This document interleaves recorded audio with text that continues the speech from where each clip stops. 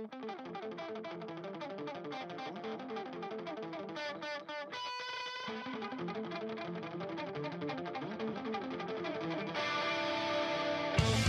and welcome to The Coolest Kids, the #1 podcast for emos by emos with emos. I really appreciate that you're giving it a new tag every episode now. We're gonna find our angle. We're gonna give it to you sad style. Oh my God, there's our shirt. Giving it to you sad style.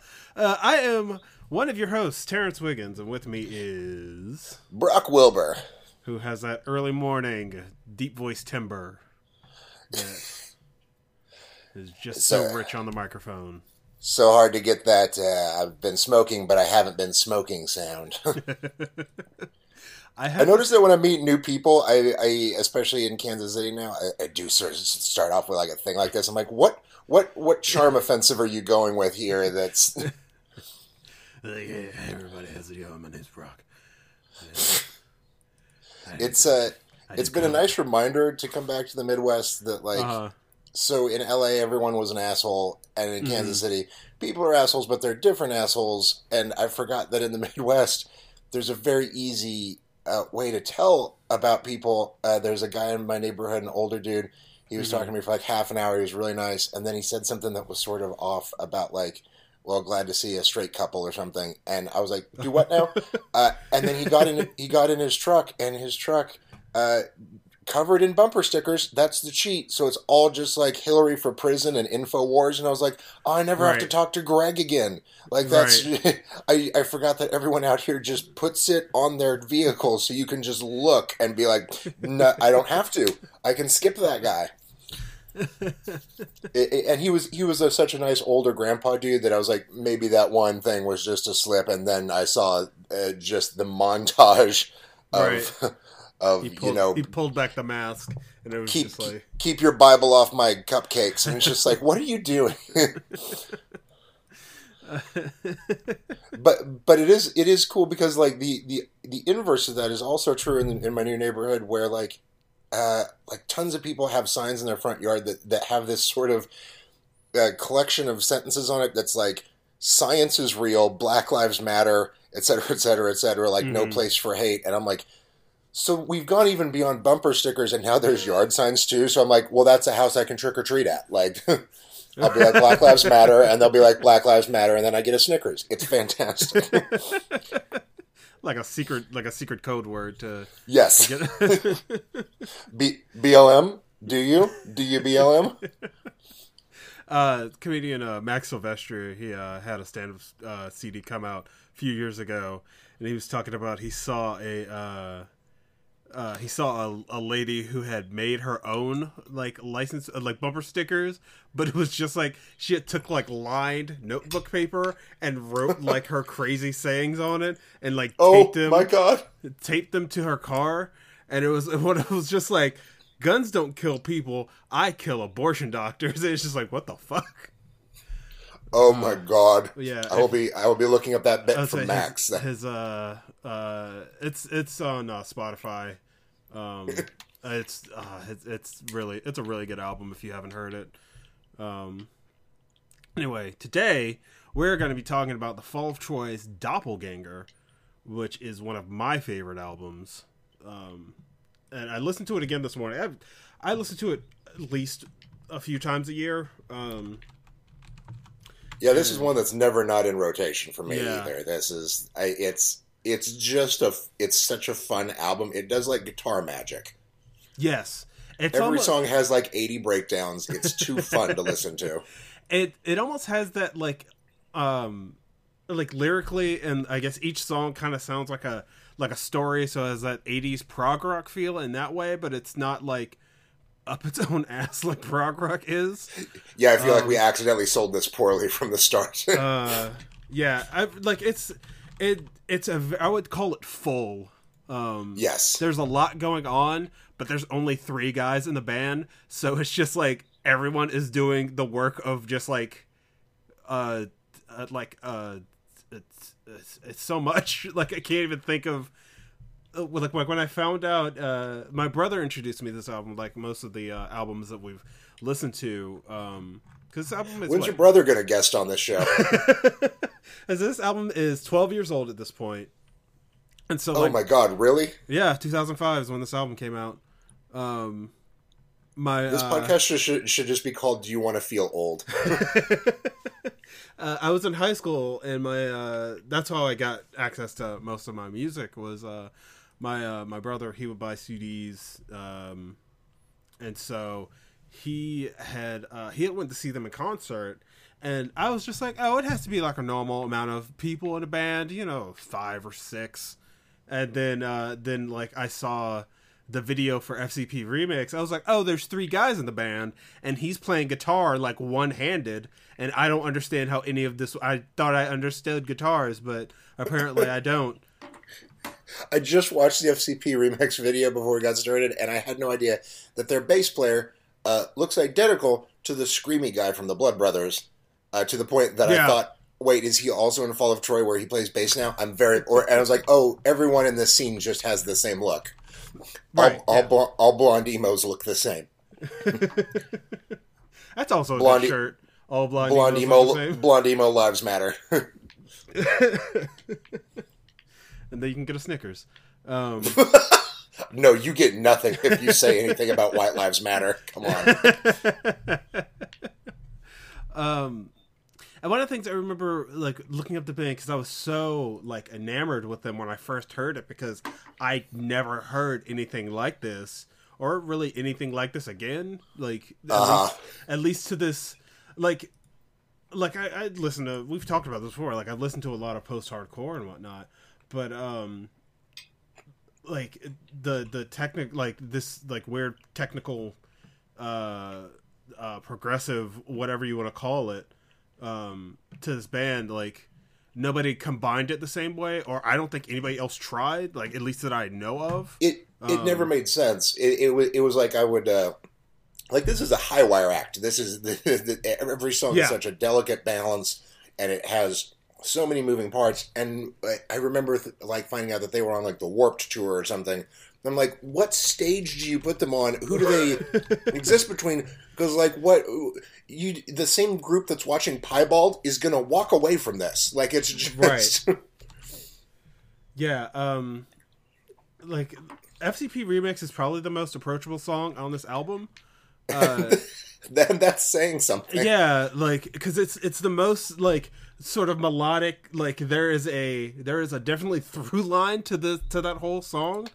But then you get, like, the album starts off, just, it comes at you. Like, it just, there's no, it's like a freight train, and it's just this wailing guitar that starts off, and... yeah, you're right. There's no pause for breath at any point. Like, the pauses in this album, don't come between songs. They come between breakdowns, and you're like, okay, just like a quick second here, and we go. Right. I'm looking at their Wikipedia page, and after Manipulator, their third album came out, they went on tour with Foxy Shazam, The Deer Hunter, and Terra Mellos. And I like all 3 of those bands, but, like, Terra Mellos is the only one that you could possibly, like, put in the same group as the Fall of Troy. Because who's going to see Deer Hunter and sitting through this?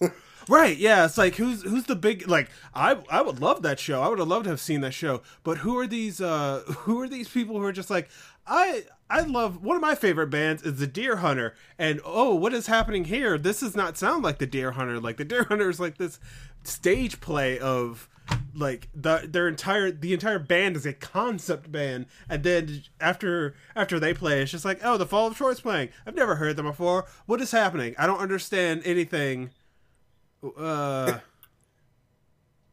Here's the thing, guys. We got Owen, and he's opening for Disturbed. We think everyone's going to enjoy that. Yeah. Just what a sweet sound, followed by the biggest explosion of noise you could possibly book. Right. And I think when you're talking about explosion of noise, there's a lot going on in this album, but it's not hard to pick out stuff. Like, it doesn't all mesh together in this, like, I feel like a lot of bands that try stuff like this, it just kind of all sounds like nothing. Right. Like, and there's something about the limitation where they don't, like, there aren't, like, strings or keyboards or overdubbed guitars. Like, they clearly made something which I think is to the credit of when we've talked about them before and when we're talking about them now. This is a band that you listen to it and you're like, how do you recreate this on stage, especially the singer playing these guitar parts? And the fact of the matter is that they put onto the record just what they had, and didn't add anything to it, which makes it all the more impressive that you're like, oh, they can actually do these songs. Oh God. Which is the thing that usually when we get into talking about prog rock, like, why aren't there 4 guitars here? They didn't need that. Right. It's kind of like my friend Maddie, her kind of crap former fiance once went on a family vacation and met her little brother, and her little brother plays in a tribute band for a Frank Zappa tribute band. And her fiance was looking at his guitar setup and was like, "Where's all your effects pedals?" And he was like, "I don't need them. I'm good at guitar."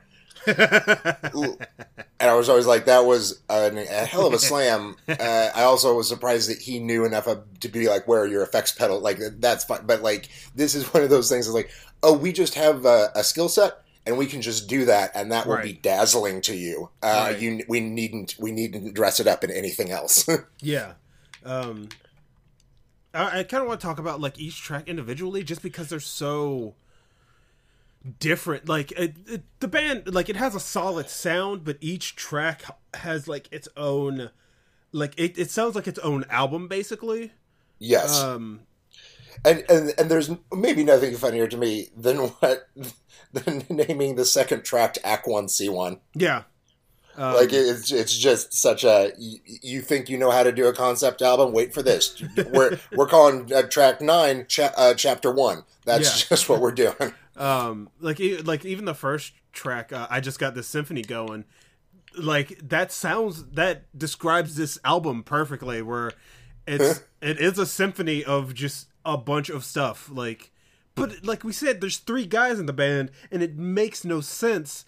It's like when you find out, like, when you play a game and you're like, man, this game's really good. I want to see what else this team worked on. It's just like one guy, like, living in an apartment in New York, and you're just like, oh, like, what was he doing? Like, the game Stardew Valley, like, I love that game, but one guy made that game, and it's just like, I know he took years to make it, but still, like, what? Me and Terence are in shock that people in this world have skill sets. We do not. We don't know. We can comment on those skill sets. Can't figure it out. Sorry, Stardew's one guy. That blows my mind. Yeah. Yes, it is. It is Concerned Ape is his Twitter name, and like, apparently he wanted to start the game. Like, he only planned on working on the game for like 1 or 2 years, and then it just ballooned into this whole big thing, and then it came out and everyone loved it. And I remember hearing about it years and years ago. Like 2012, I think, is when it was first announced, and then I was just like, oh, that's cool. Scott's working on a Harvest Moon, and then he went on to make the best Harvest Moon game, and he did it by himself, which is what like I can directly relates to this album, where it's just like, oh, these guys made this progressive like post-hardcore album, and it's one of the best progressive albums out there. Like, I don't want anybody. And your metaphor is carrying through for me right now, because the wife just started playing Stardew Valley, and I hadn't played it. Mm-hmm. But I all I know about Stardew Valley is things that I've gleaned from like Twitter jokes and stuff. Mm-hmm. So every time I walk into the room, I'm like, wait, sorry, there's a guy that cracks open a geode for you, or like, wait, there's combat in the mines, but everything feels like I'm learning a secret. And that's kind of what this album feels like too. You're like, everything just feels like something somebody would have to explain to you secondhand as to how or why it exists. Right. Look, the song Mouse Like Sidewinder Missiles, a favorite track off the album. It gets to, like, when it gets to like the breakdown at the end of the song, and like it's just him like going crazy on a guitar. Like, every time I hear it, like it just hits me, and it's just like amazing, and like it's one of those songs where no matter what I'm doing, I have to air guitar along with it. God, like listening to this morning, like it's a fairly long album. Like it's not super short, but it's not like you're gonna be spending your entire day listening to one Rush song, or Coheed and Cambria for that matter, which is just Rush 2, Electric Boogaloo. But like the longest song on here is 8 minutes, but it like goes through. It's the last track on the album, but it goes through like 3 different tracks basically, and it's like it's this came out in 2005, and there's nothing else that really sounds like it, and I don't know why more bands didn't kind of take influence from this band. Like I feel like a lot of bands just kind of found like the scene didn't follow something interesting. It followed just like we've talked about it before. It followed like bands like Story of the Year and A Day to Remember, and just like this kind of pop punk with breakdowns instead of like anyone trying to make anything interesting. Yeah, it is surprising to me that more people didn't go this way, but even that more people didn't go the direction of Thursday or At the Drive-In. Mm-hmm. Like there's some of the things that I think everyone points to as an influence here, maybe they just stayed away from, or you know what, you need a certain skill set to be able to pull it off, and I'm sure there are bands that tried, and to find the crossover point between doing this prog rock thing and doing emo, it's got to be hard to hit. I wouldn't know how to start it without coming off like a Fall of Troy tribute band. Right, but even then, like, not even just like musically, but just like lyrically, like their songs are. I want like some of Fall of Troy songs are kind of At the Drive-In-esque, where it's just like a lot of just words. Yes. Like, but then the last track, Macaulay Culkin, is almost from the perspective of a serial killer or like a horror movie villain that's stalking somebody, and yes. Like the it gets to the third verse, and it becomes like this deranged sort of breakdown of like this man losing his mind, and like if you need to hear somebody lose their mind in like the span of 30 seconds of this verse, like go and listen to Macaulay Culkin by The Fall of Troy. Macaulay McCulkin. Macaulay McCulkin. I'm sorry. Yeah, it's. I don't know. This album it's really good. And I the song title. We better learn to hotwire a uterus. Like there's so much, and Wacko Jacko steals the Elephant Man's bones. So much of this like feels like when I first saw it, I was like, I'm not on board. Like, yeah, I'm not sure I get what you guys are doing, and then you get into it, and it's like the only thing I really get is all of the House of Leaves references, and that's about it. Yeah, but yeah, like Wacko Jacko Steals the Elephant Man's Bones is about Michael Jackson. Like he screams at the end, like it's about photographers like filming.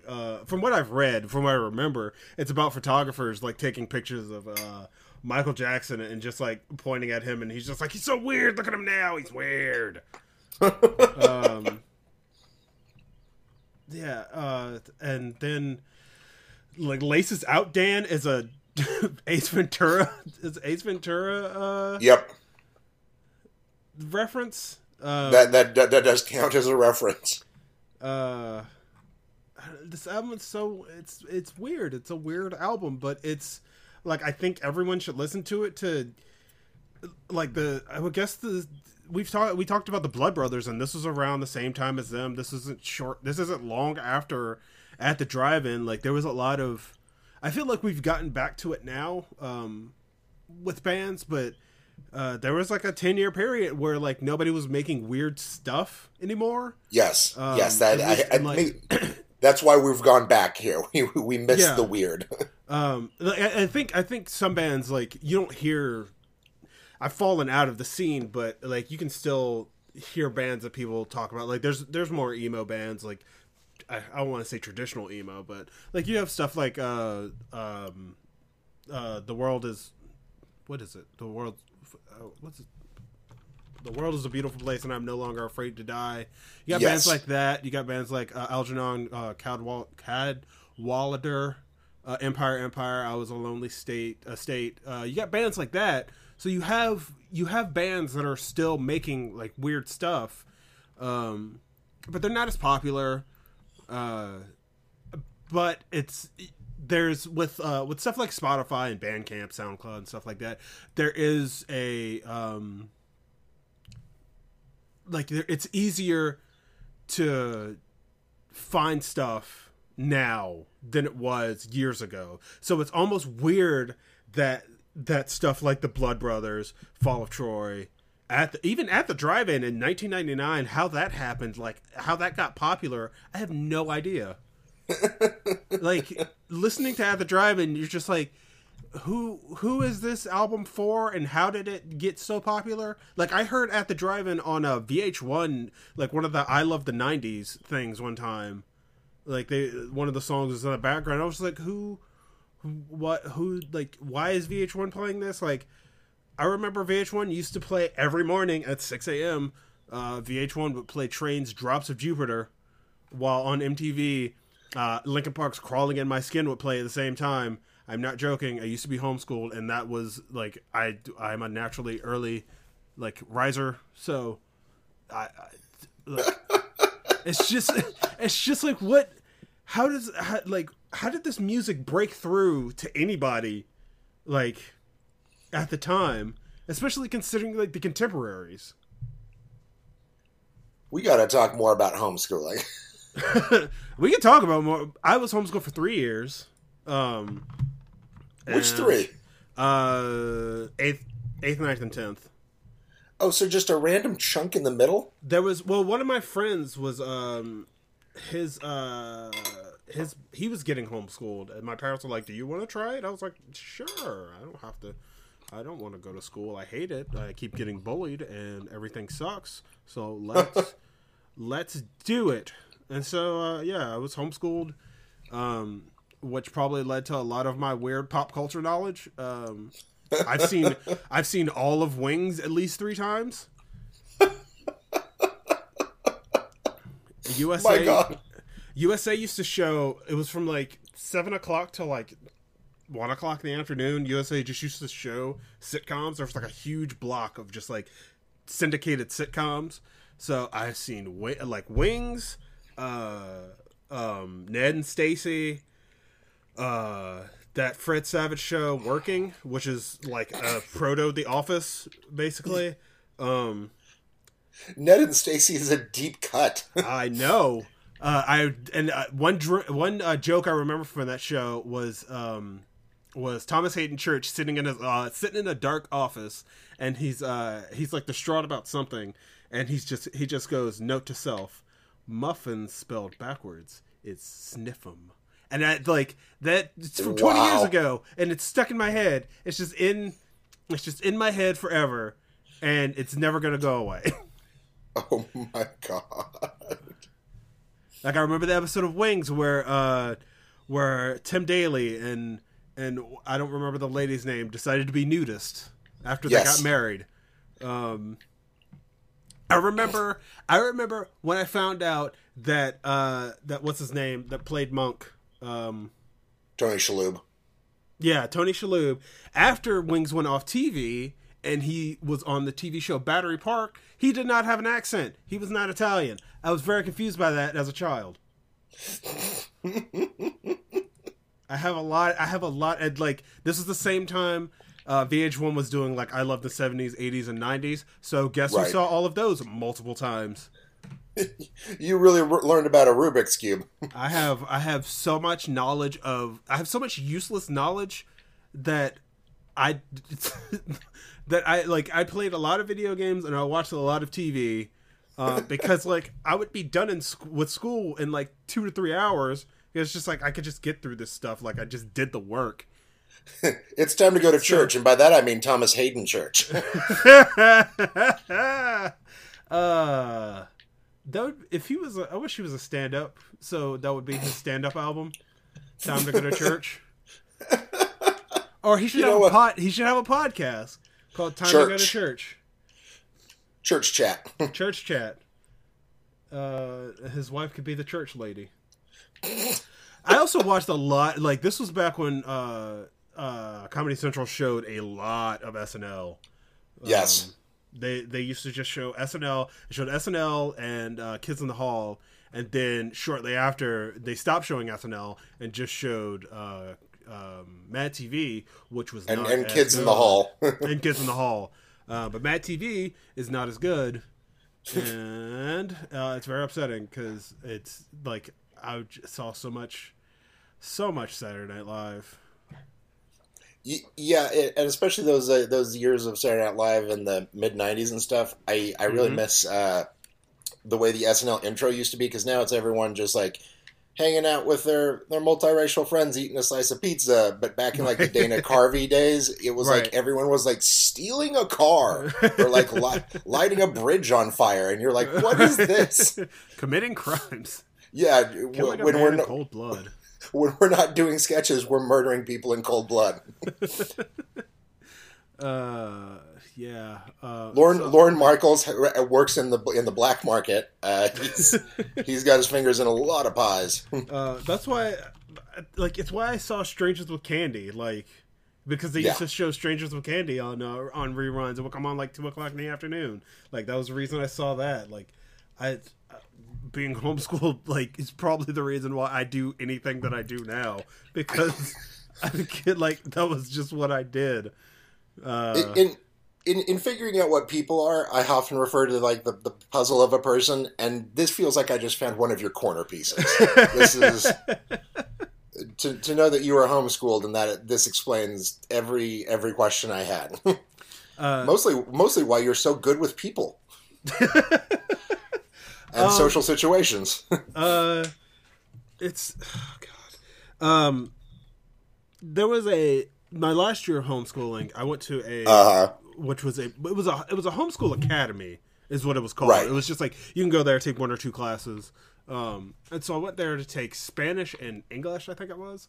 And there were homeschool kids there, and I wasn't really one of them. Like homeschool kids, if you don't know, are real awkward. They're real weird. It's like when you go in a cave and you see like blind salamanders because they live in the darkness and don't need eyes. So like when you talk to them, it's just like, oh, you've never, like, even when I was like 12 years old, I was just like, this makes a lot of sense, and I'm good with not talking. This is extra funny because it's like, well, I left high school because I didn't fit in. And then amongst a group of people that don't fit in, you also didn't fit in. Yes. Look, I'm not like them either. Right. I'm a daywalker between worlds. Like I made like 1 or 2 friends there, but it was like not beyond that. And this was before social media, so you couldn't keep in touch with people unless you got their AOL screen name. Right. And I remember one kid. He didn't have his homework one day. This is a real weird kid. I did not like him. He was very annoying, and I yelled at him one day, and the teacher got mad at me. And I remember he didn't have his homework because he said that only his computer room caught on fire. And even then I was just like, he set that fire. That's a precious lie. Like I was like, if that really caught on fire, he set that fire because he's a real weirdo. Like I grew up. We were talking about this. I grew up in the church, and like you're always supposed to, even you didn't grow up in a church, like you're always supposed to like, this person likes the same thing you do. You should hang out with. You should be nice to every kid. And it's just like, yes, you should be nice, but you do not have to like anyone that they put you around, because sometimes kids are real weird, and like it is not on you to teach that kid how to act in public. Like their parents should teach them not to be fucking weirdos all the time. I understand that, like, I've always been like able to talk to people. Like I don't think I'm an overly talkative person. Like I think I listen well. Like if I don't, you can tell me. I try to listen to people, and I try to be friendly and all that stuff, and I try to relate to people, and then like they're just like, hey, this kid also likes video games, and he's like, you talk to him, and he's like, yeah, I'm 6 years old, and I played Resident Evil and Alone in the Dark, and that's the only thing I played. And you're just like, I like Sonic the Hedgehog. I like him. You want to talk about him? Or do you want to come over and my dad has a snuff film that we can watch? And you're just like, okay.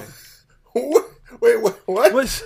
It's just like that's being like over exaggerating, but there's always like the weird kid who was just like into adult stuff that wasn't like I watched like comedies. Like I've always like even as a kid I watched Seinfeld. Like I watched Seinfeld and The Simpsons. Like I've been watching The Simpsons since I was like 4 years old. So like I was into adult stuff like that.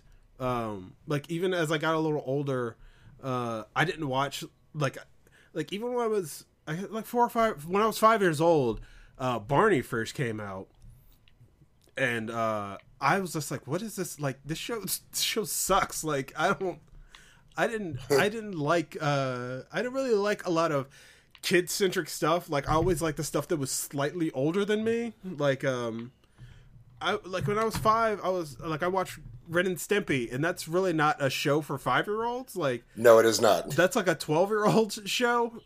In its weirdness. Like you could say it's even an adult show, but like for 5 years old, like when I was 5, like I loved it. Like, but I also like shows like Rugrats and Bobby's World and stuff, which was age appropriate. But like even Rocko's Modern Life, and I would watch all like the live action shows. Like I watched all of Hey Dude and Salute Your Shorts and Welcome Freshmen, and Salute Your Shorts was the best of all of them. I did not like Hey Dude. I was just like, I don't care about these kids and their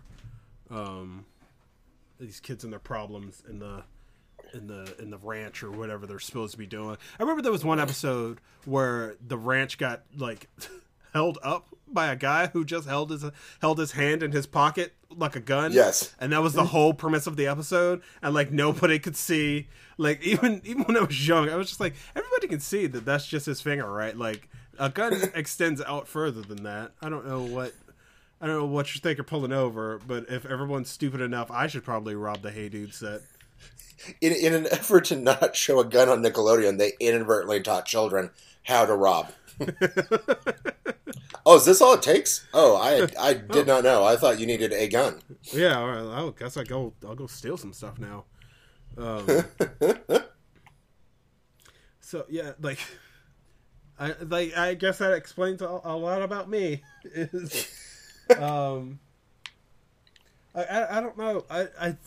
My pop culture knowledge just comes from just watching TV, like because I was home. Like my next closest brother to me is 5 years older than me, so like he was hanging out with his friends, and like even the friends that I made, like I had a lot of friends growing up, but like it was like through church, and like my friends didn't watch The Simpsons. Like my brothers, like I watched The Simpsons with my brothers, or like any movies I saw, like. I saw the movie Tomcats when I was 12 or 11, way more than I should. For some reason, I saw the movie Just One of the Guys when I was like 5 years old, and that changed me a whole bunch. If you don't know, Joyce Heiser shows her breast at the end of that movie, and that sure did a thing to my 5-year-old brain.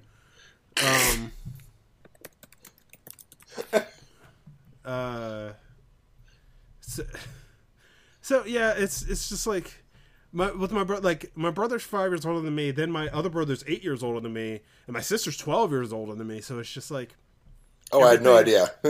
Yeah, everything that I like. There was no close proximity, so the stuff that I saw, that I was just like, oh, they're watching this. I'll also watch this too. So like the stuff I saw was also skewed slightly older. So, like, I guess that's why. Like, to tie this all back to like the Fall of Troy, like everyone I knew when I was in high school, like when this came out, they were just like, I like fucking what is the name of that band? I like Reliant K and Newfound Glory, and I was just like I got post-hardcore. You want to listen to that? No, like that's too much screaming in this. I don't like this. I'm a church. Speaking of seeing boobs in a movie too young, do you happen to remember the film Milk Money? No. So here's the synopsis of it. It's a 1994 film. 3 young boys pool their money and pay V, the character's name, played by Melanie Griffith, a kind-hearted prostitute, to strip for them. So it's 3 boys that just want to see boobs.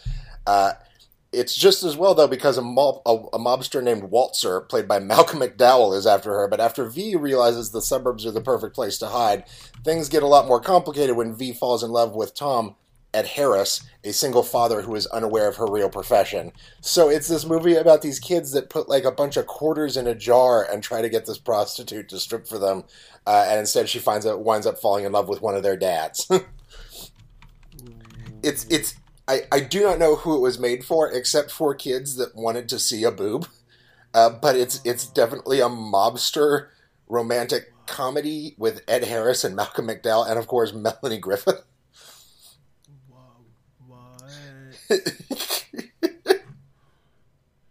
Even the Rotten Tomatoes summary starts with, despite the potentially off-color premise, Milk Money aims to be innocuous family fare.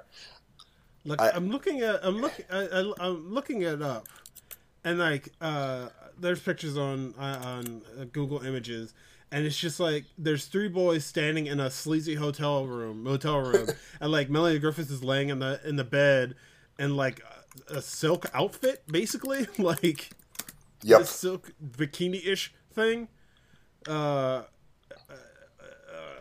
It's how, like, what? Who was just like, this movie is something that needs to be made. I'm so sorry to do this to you. I've never even heard of this movie. What you do to me with emo albums, this is what I think I do to you with things that shouldn't exist, right? or cults. I was gonna say I'm pretty like, knowledgeable of just like weird movies and whatnot, but like I've never even heard of this movie. But there's like people in it. It's not like some sort of load with like Melanie Griffith, Ed Harris, Malcolm McDowell, Anne Heche. Like it's not like nobody's in this movie, but who? How did this movie get made? I suppose there's a podcast that answers that question, but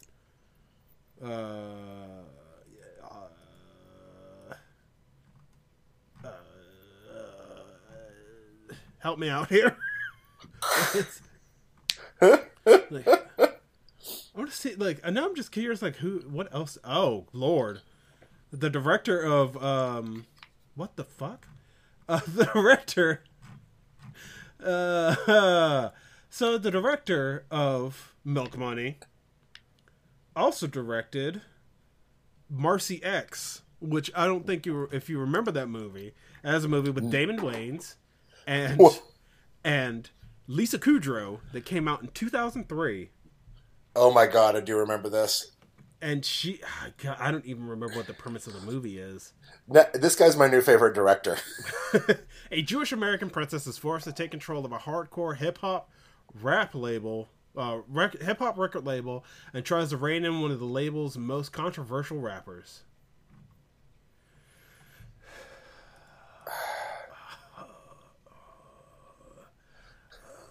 Sometimes this podcast just makes me real tired. Yeah, like...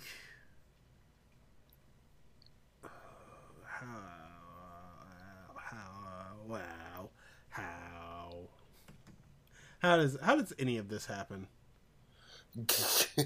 He also directed the movie Made in America, starring Whoopi Goldberg and Ted Danson.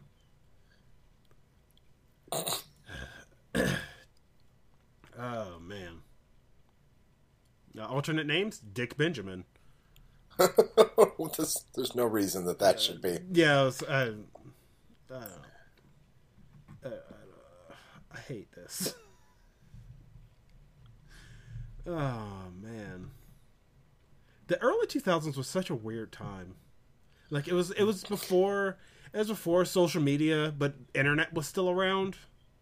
Yeah. So, and everyone, it was before, Netflix and stuff, but, it was when DVRs started coming around, and, DVDs were easier to get than tapes, and, it's a real weird time that a lot of weird stuff comes out of, and you don't get a lot of that weirdness anymore, which goes back to, the Fall of Troy. You don't really get weird bands like this anymore, and you don't get terrible movies like Marcy X anymore, unless, everything terrible that you really want, or even anything weird and good that you really want is somewhere out there, but it's on Bandcamp, or shit like Marcy X is on Crackle or Shudder or one of those or Pluto TV, one of those free internet channels, or whatever you want to call them. I think you nailed it with Crackle. What is that? Crackle original content, right? So you don't get bad stuff doesn't sort of get the same sort of attention. That was the word I'm looking for. I like that you had to make fart sounds to come up with the word attention. I couldn't remember. I can't do it. I feel like The Room came out in 2003, but it wasn't discovered until years later. But it was just when The Room was discovered, it came at just the time of social media, so it just skyrocketed to have you guys heard of this really weird thing? And now all the movies, all the bad movies that get press are just these intentionally bad sci-fi movies that are actually just really terrible because they have no sort of merit and they're trying to be bad, but it's not enjoyable. Right. Yeah. I'm sorry to have sent you down a hole here again. Oh, it's fine. It's just. I mean, it ties into what we're talking about. It is about these periods where, there's a lot of weird in pop culture, and people get into it, and then you either get mainstream or bad, and then there's long periods without the weird that we're used to. Yeah. And the weird is so much more interesting and exciting because at least you're never going to see something like it again or afterwards. Right. Which, The Fall of Troy, they're a weird band. They have a whole concept album about a ghost ship. And but it doesn't. I'm not saying this again. They're a progressive band, but they don't waste your time. I feel like a lot of we were talking about. You tweeted the other day about Code and Cambria, and they have how many albums? 6, something like that. I have no idea. But even their second album, which I really like, there's a lot in that album that is just this could. The last track is 10 minutes, 11 minutes long, and I feel like a lot of it's kind of meandering. And then after that, they released that third album, which just goes so far. It's just oh, this band just wants to be Rush now. I feel like the first 2 Code and Cambria albums are. Nobody tweeted me about how Code and Cambria is good because I don't care. I don't. Please don't talk to me about Code and Cambria. Look, I know we have to do the episode at some point, and we have a guest for it, so yeah. It's... All right, no, I already told Nathan I'm going to bully him, so... but, this is... Go and listen to this album. If you haven't heard the album, please go listen to it. It's very good. It's well worth your time. It's under an hour, I think. Even might be slightly over an hour. But it's really good. Each song is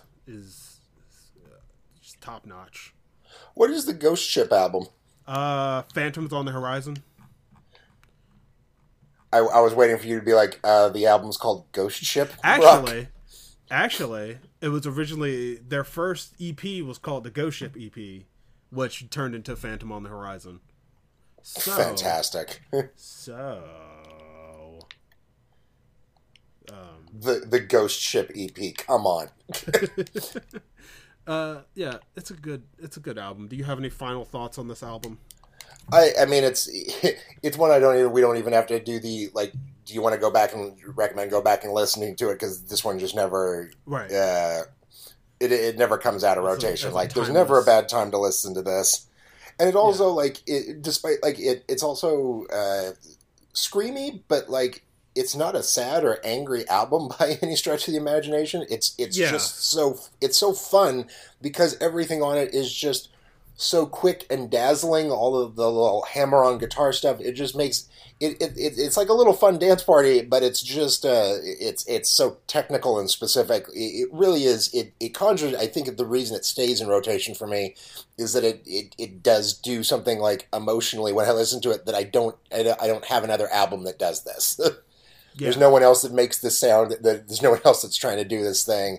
Like, if I was really angry and wanted to shout to a thing, like, it's there, but mostly it's just like FCP Remix is just like, that's a head bopping side to side. Like, I kind of do my little Snoopy dance to it. It's a fun song. Right, yeah. I would definitely, I think you use the right word, fun, when it comes to describe this album. Because, like you said, like, there isn't, like, that's the only emotion that I feel like this album elicits, because it's not overly, like, it's not emotional in a way. Right. It's, it just kind of tells you a story to some extent. And I seem to have a thing for albums like that, because that's one of the things I think I love so much about the Death from Above 1979 first album, but I'm not sure if I can go back to that well now. So if you guys didn't see, the lead singer has been kind of outed as an alt-right shithead, but then responded that he definitely wasn't. But then you're just like, well, then why are you hanging out with Gavin McInnes on election night? Like, that seems right. It's like I'm not a bad guy. I'm just hanging out with villains. It's like it's okay to hang with villains, right? Right. It's like you see, like you're reading.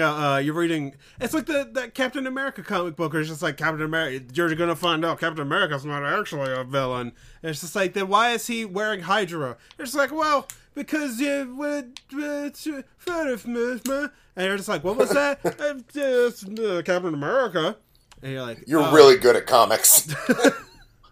That's basically what their explanation was for that whole Captain America thing. It's just like, well, Captain America's not actually a villain, but he... One more time? You know, Infinity Stones from Cosmic Cube. And you're like, yes. And then nobody fell for it, and they were just like, I don't understand why our comics aren't selling. Fucking idiots. Oh, because instead of making a comic, you made a prank. Right. You did one of those art pranks. It's an art prank, and then Nick Chester's just like, you guys will say that I'm actually a genius, and what I write is good, and everyone's like, your writing sucks, and he's just like, everyone's against me, and everyone's just like, no, you just suck a whole bunch. Fucking idiot.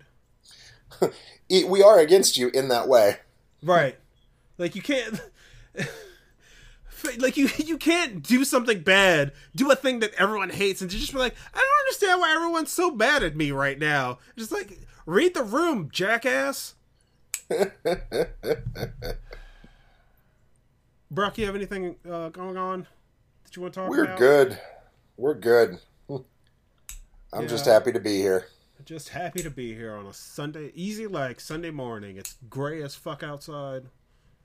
I'm about to go to a shopping mall to take my brother to the Apple store. That should be fun. Are you clipping fingernails? No, I've got a lighter that I'm flicking open, close, because I need something to do with my hands. I feel like each podcast we do drives us further apart. This is... It's an electric lighter. Oh, okay. Oh, yeah, I saw a picture of it. That looks cool. Yeah, it's like the most future shit. Like, it produces a spark, like this electric... I don't know. It's fucking weird. Everyone should get one because it's stupid. Like, that's mostly... Like, I buy candles a lot because I like smells. And I was like, I don't have to keep buying flame. Like, it feels weird to keep a stem lighter around because it's full of lighter fluid. Like, lighter fluid just seems so antiquated after electricity because that shit will just explode. Like, so get an electric lighter. They're super cool. I will. Yeah. Well, in the show. That's my plug. Go buy an electric lighter. Go buy an electric lighter. Listen to Fall of Troy. Listen to all their stuff. The albums are kind of different after this one. I really like Manipulator. It does some of the same stuff, but there's also like the song Caught Up is just like the lead singer playing guitar, and it's really good. Phantom on the Horizon is also very good. But also, if you can find the Ghost Ship EP, just kind of see what they sounded like beforehand. It still has that same sort of feel, but it's not as produced. It's not produced as well, but it's still like you can kind of hear their early stuff, and it holds up a whole lot. But yeah, it's a good band. 10 out Fall of Troy. 10 out of 10. As always, you can find Brock on Twitter at Brock Wilbur. You can find me on Twitter at The Black Nerd. You can find both of us on Twitter at Coolest Kids Pod, which I need to get you the password for that, so we can also we can both post songs, which I keep meaning to do, but then forget about. Yeah, that's it. That's all I have. This was to say about fun. That. So yeah, it was a lot of. I enjoy doing this podcast, and every time we do every time we have a guest on, they send me a message. Like they'll send me an email, their file. They're like, I had a lot of fun doing this. I'm like, good, because that's what I want the show to be. I don't. If we didn't, we wouldn't do this for free. Right. I don't want to do a serious critique show because you can get that other I don't know. Pitchfork is still around sniffing each other's butts or whatever. That's what people come here to hear from us about who's sniffing whose butt. It's Pitchfork, my man. Pitchfork still up its own ass. You heard it here first, folks. Yeah, I'm glad people enjoy it. Like, I've had some people tell me that the show's good, and I'm glad everyone enjoys it. And I'm glad you enjoy it. I love it. I'm glad you enjoy doing it with me, because music is always one of those things that I want to talk about, but I don't really have a lot of friends that are into the same kinds of music, so it's fun. I enjoy doing this. And this is the longest outro ever to ever exist. So what we're going to do now is we're going to end the show by saying that famous catchphrase that everyone knows. We are the coolest kids, and we take what we can give. Thanks for listening, guys.